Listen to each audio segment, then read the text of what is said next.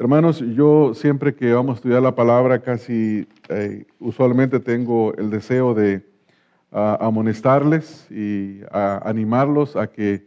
abran sus Biblias, a que lean el pasaje que estamos estudiando,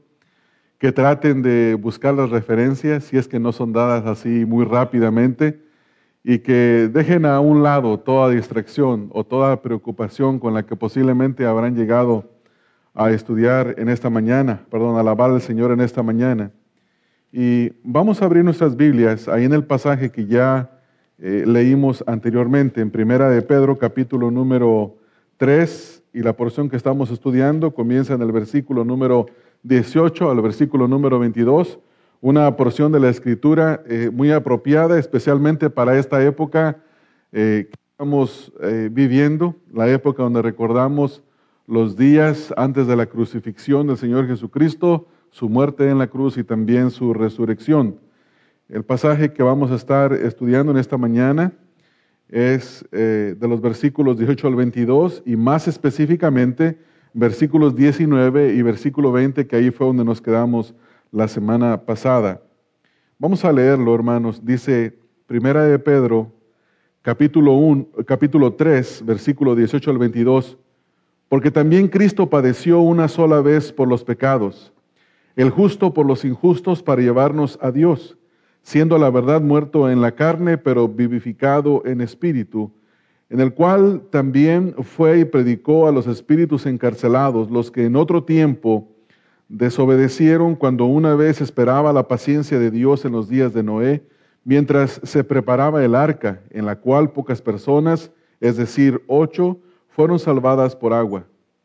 El bautismo que corresponde a esto ahora nos salva, no quitando las inmundicias de la carne, sino como la aspiración de una buena conciencia hacia Dios por la resurrección de Jesucristo, quien habiendo subido al cielo está a la diestra de Dios, y a Él están sujetos los ángeles, autoridades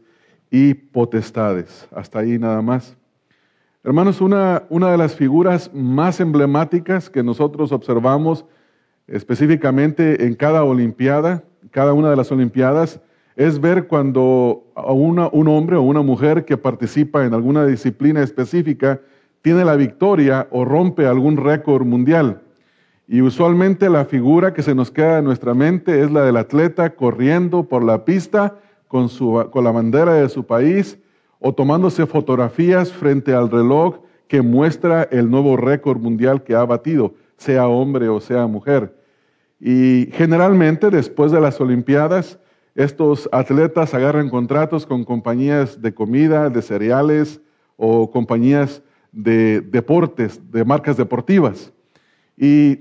nosotros los vemos en fotografías constantemente. Una de las imágenes que posiblemente se nos ha quedado grabada es la del jamaiquino Usain Bolt, quien se mantiene rompiendo su propio récord olimpiada tras olimpiada. Y una de las marcas que él patrocina es la de Puma, y los colores son bien específicos, como el verde y amarela, colores bien brillantes. Y cualquier persona en cualquier parte del mundo, generalmente que ve uno de esas fotografías de él, con la marca que representa y las vestimentas que usa para su deporte, todo el mundo sabe quién es él y lo identifica como una persona victoriosa.